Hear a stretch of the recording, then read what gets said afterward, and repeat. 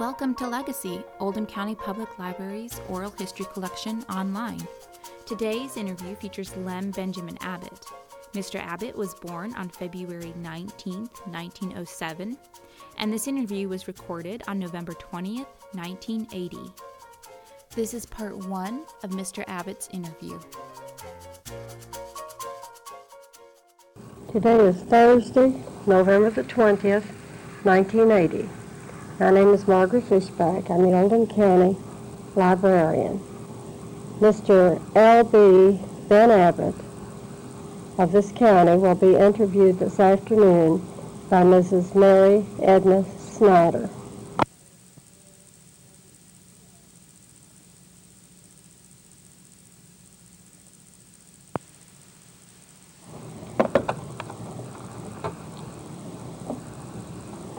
Ben Abbott, would you tell us your full name like you did a few minutes ago when you were talking to us? Lem Benjamin Abbott. And how do you spell Lem? L-E-M. But you used to go by? Ben. Mm-hmm. And you sign your name, L.B. Abbott. Right. All right. Would you tell us your birth date? February the 19th, 1907. And where were you born? What part of the county were you born in?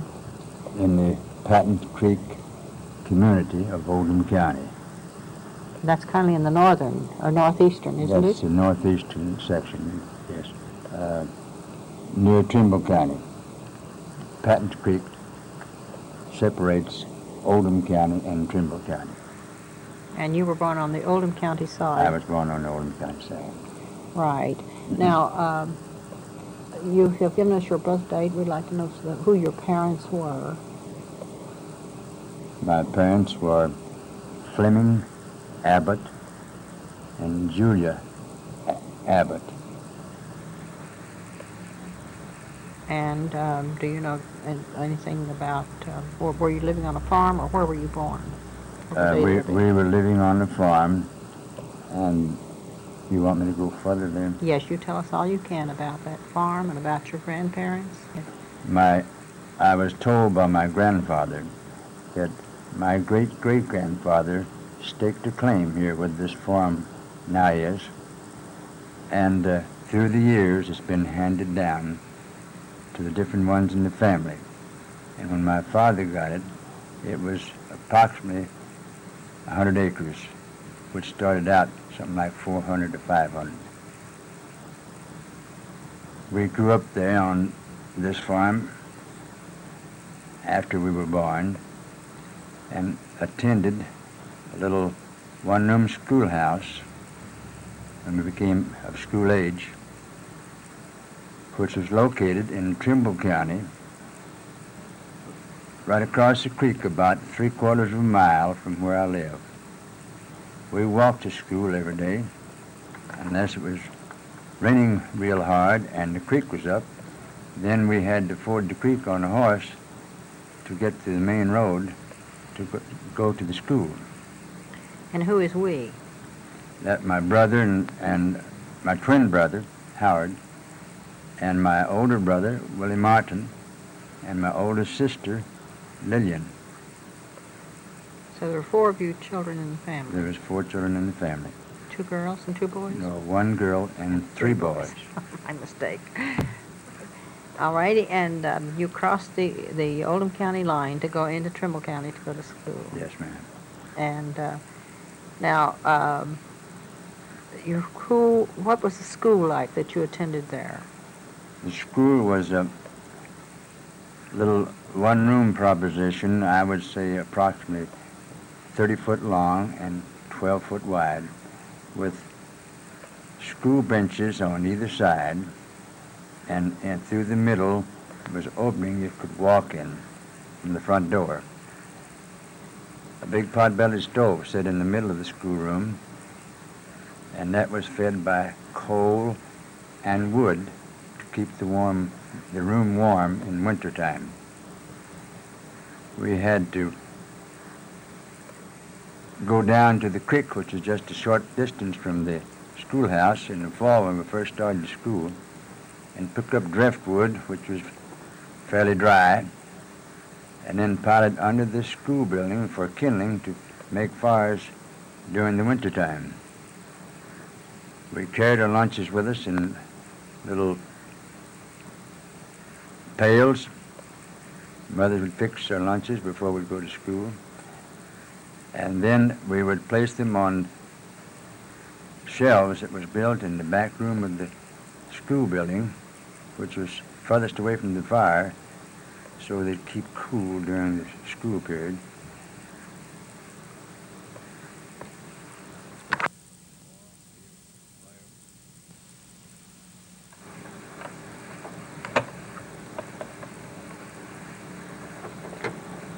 The school pails I mentioned were little half-gallon buckets that syrup came in that our mothers fixed up for the school lunches. Looks like they were underneath the shelf where the buckets were. Our coats also, when we wore them in the wintertime for warmth, was placed on nails that was driven in the wall back by our dinner pails. And about how many children? There were about 20 to 25 children attended the school, ranging from the first grade up through the 8th grade.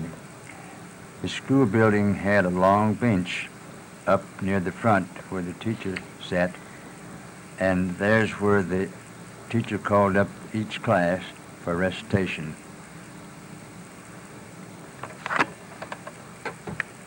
The name of our school was Powell Valley, and the first teacher that I went to was Miss Ora Ross, and she stayed with some cousins which lived approximately a mile from the school. And by the way, most teachers that taught those one-room schools did stay with some of the families that had pupils in school, and this will floor you, I'm sure, because ordinarily the teacher paid anywhere from $2 to $3 a week for room and board. And sometimes when weather was bad, the folks that she stayed with would take her to school in a buggy or on horseback.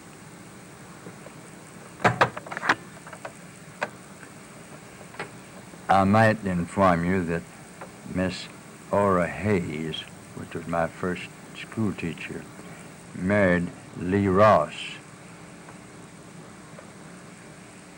And she was one of the teachers that roomed out or boarded with the parents.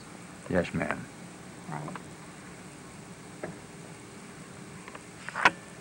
Who were some of your other teachers, Ben? Miss Winnie Kidble, Miss Reva Ford, Miss Emma Pig, also Miss Virginia Leet. And those were your teachers over at the Powell Valley School? All except Miss Leet.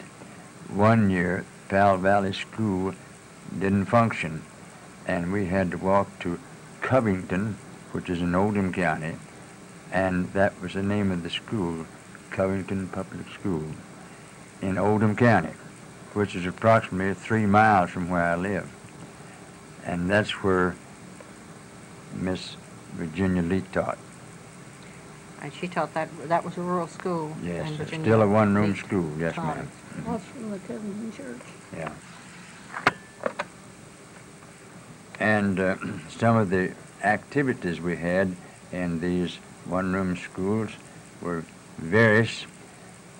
We put on little plays during Christmas periods, and we went out in the woods and cut down a cedar tree, brought it in for a Christmas tree, made chains out of paper by gluing them together with glue, different colors of paper, also strung popcorn and trimmed the tree with popcorn and these colored papers and other homemade articles like Santa Claus, angels, and then the teacher would have a little play put on by some of the older children, and the program consists of most times Christ when he was born, and the families would bring along some bed sheets, white bed sheets, make curtains out of them, string wires across the building so that they could make a partial stage, and the players would be not noticed till they came out on the stage.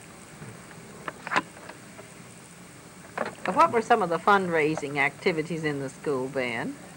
Well, the mothers of the girls that went to school would bake pies, and they would have what they call a pie sale. They'd have somebody in the neighborhood to come in, usually an auctioneer, that auctioned off sales. And the whole families would go to this pie supper. And the young boys that went to school, of course, naturally had a claim on a certain girl. In that case, he wanted to buy her pie. And sometimes they'd pay $3 or $4 for a pie. In those days, that was real money. Do you remember the names of any of the auctioneers at these pie suppers, Ben?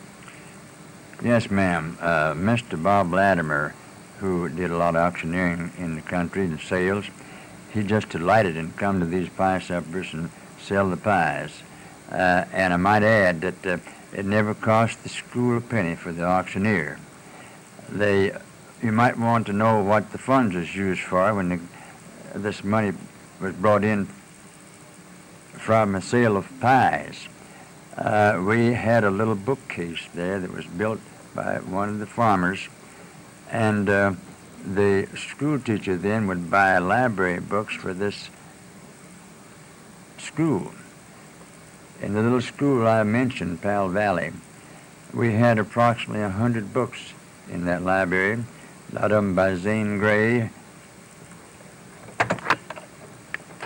The games we played was mostly homemade too. We played what they call Sugarloaf Town, dare-based.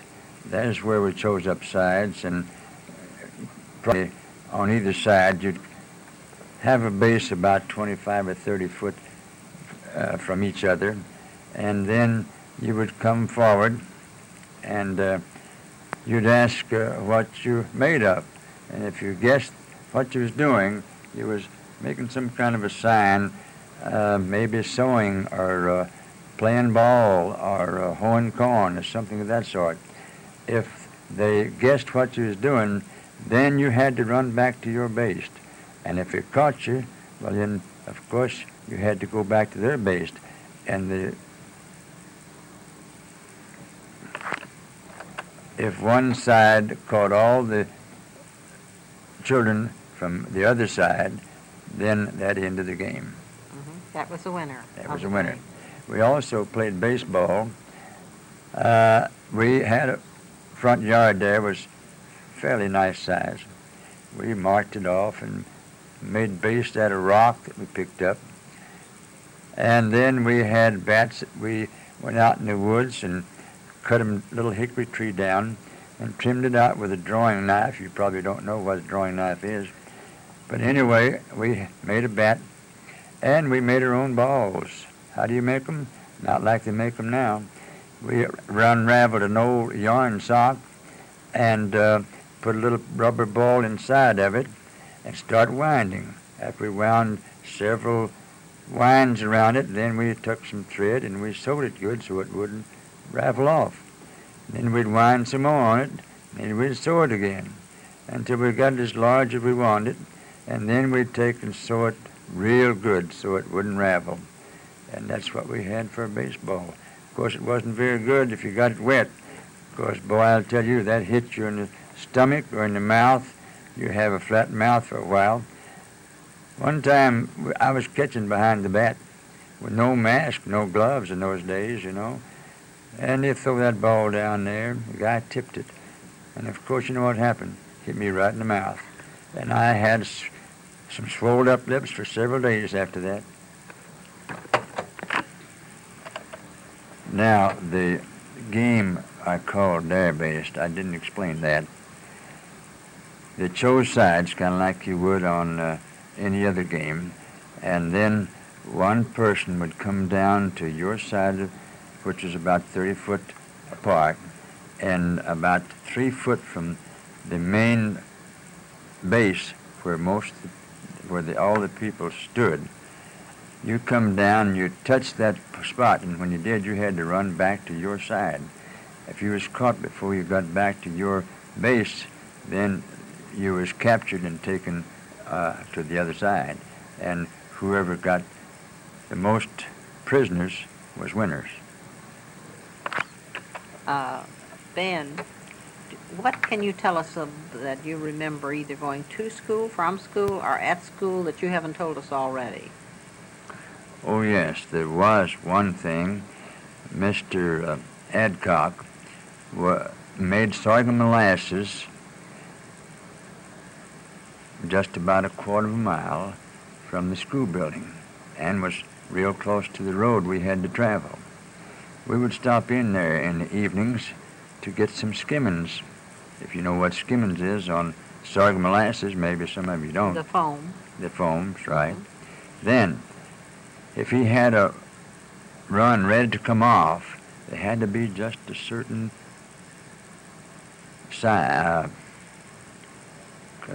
Certain stage. Before he'd run them off. Otherwise, they would be burnt if you stayed on too long, or they wouldn't be cooked enough if you didn't stay at the right time. What he said you could tell by was when they winked at you, of course, that would be a little bubble come up and burst. And when they began to do that, then he said the molasses was ready to come off. And he would make us wait there before he gave us any skimmins until he made the run. And he says, you stand back here now, stand back. As soon as I make this run, we'll give you all skimmins. And he did. He took his skimmer and gave us all skimmins, and then we trimmed out a little paddle out of the sorghum stalk to make a spoon. And we ate the skimmins with this sorghum stalk as we come on home. Well, didn't you also visit the persimmon tree over there? No, I'm sorry, there wasn't a persimmon tree in that vicinity in our school. Ben, let's go back to your family for a moment, and we'd like to find out the order of the children's birth. There were 4 of you, but how, in what order? Well, now, Brother Howard and I were the youngest, born, as I said, February the 19th, Willie Martin, my brother, was 6 years older. He was born December the 25th, 1902, I believe. And my sister, Lillian, was the oldest. She was born in 1899, January the 31st. Now, my father, Fleming Abbott, was a direct descendant of William Thomas Abbott, which was my grandfather. And my great-grandfather was John Abbott, who I mentioned in the beginning, who came and staked a claim at the time this farm was instigated in the Abbott name, which entails approximately 200 years. All right, now, do you know who your grandfather married, William Thomas? He married Nancy Morgan. All right, do you know who your great-grandfather married, John Abbott? He married a Tapp. All right, he married, but you didn't remember the first name of the Tapp. All right, now we want to come down. Who did you marry? I married Fay Van Meter. All right, that's 2 names, V-A-N, Van, and capital M-E-T-E-R. Right. All right, and how about your children? Do you have any children? I have three children, Zora Nan and Julia Ann. Are they twins? They were twins, my first children. born down in Mississippi when I was in the Army, Hattiesburg, October the 12th, 1943. Then about 6.5 years later, we have another daughter named Nancy Ben. She was born May the 24th, I believe, in 1950, here in Mallory Taylor Hospital in LaGrange. Each daughter has 2 children.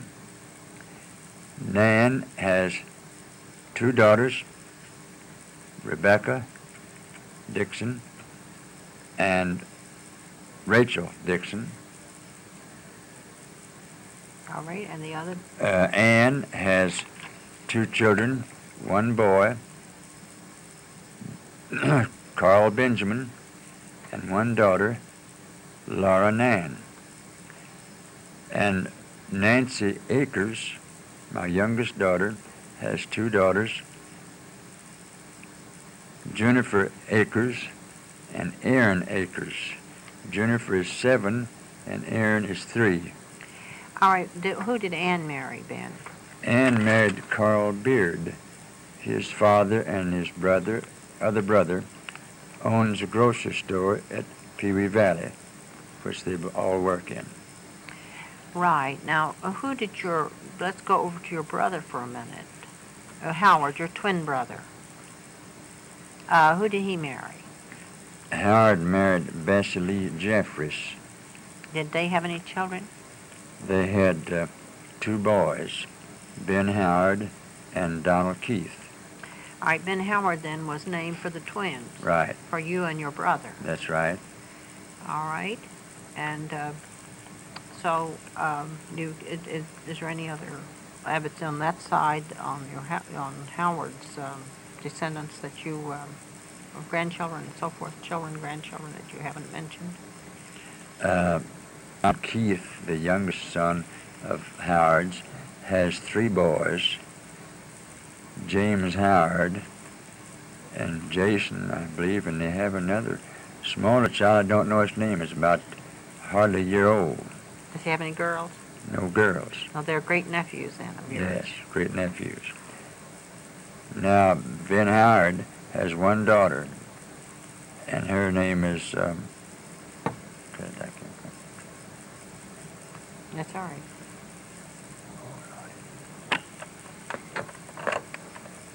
Now, Willie Martin had 1 daughter. I almost left her out. Her name is Doris, and she has 2 children, Randy Rankin Jr.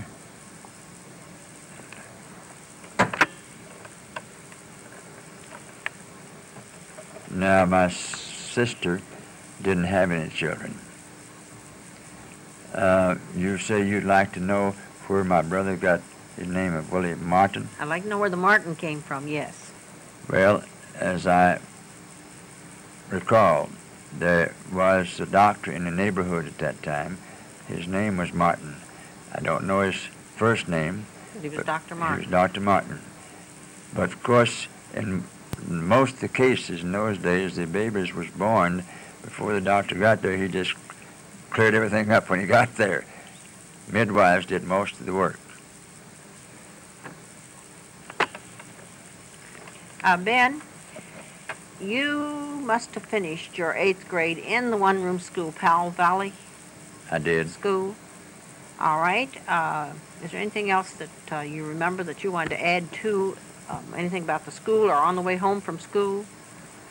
Yes, I might add that we had to go to the county seat in those days and pass an examination before we could go to high school. Then on the way home, I left out something I'd like to bring in about the sorghum mill. They ground this cane by hitching a horse to the sorghum mill and putting a lead up to his mouth, tying to a pole in front of him, and he went round and around and around and around. And then somebody had to feed this sorghum into the mill, which was three big steel rollers that the sorghum went through, squeezed the juice out, which ran down into a tub, and then this tub then was emptied into the evaporator in one end, and as it built the fire up, it began to get warmer and starting to cook. By the time it get to the other end of the evaporator, which is approximately 6 or 8 foot long, it came out as molasses. Ari, what about the fireplace that evaporator sat on? Describe that, Ben. Well, now that was dug in the ground about 2 or 3 foot deep. And was it how long? And it was about 10 foot long. And at one end, they built a smokestack, which the smoke would come out and wouldn't get in your eyes, up, say, approximately 10 foot high. And then they would feed wood into this, underneath this evaporator. Was there a wall along each side of Well, yes, there was. In most cases, they took rock and built the wall up there, and then took the dirt that they dug out of this trench and put along the sides so as you could walk along each side and get what they call the green skimmings off. If you didn't take those green skimmings off, then it would make your molasses taste bitter.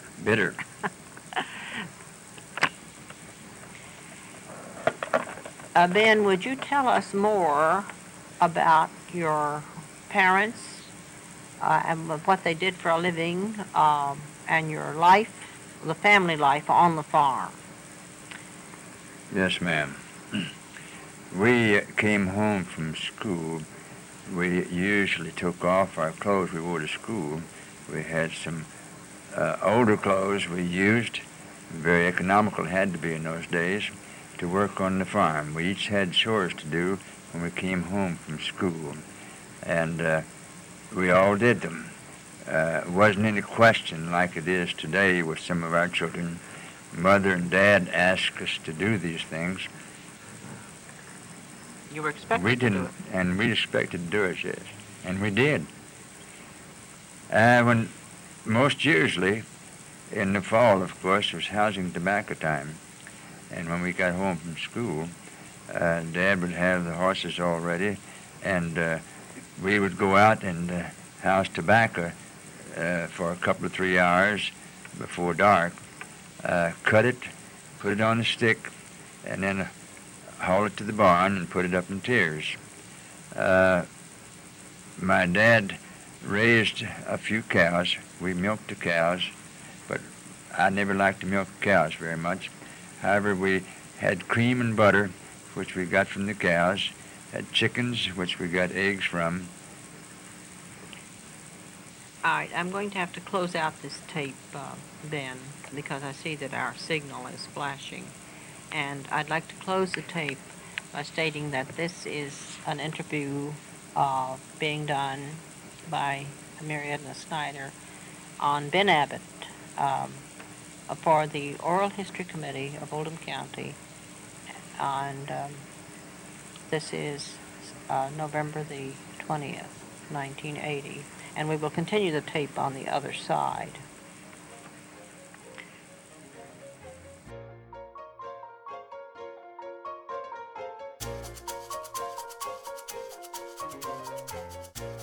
This concludes our episode of Legacy, Oldham County Public Library's oral history collection online. We hope you enjoyed the episode, and if you'd like to know more about the oral history collection, please feel free to visit us at www.oldhampl.org.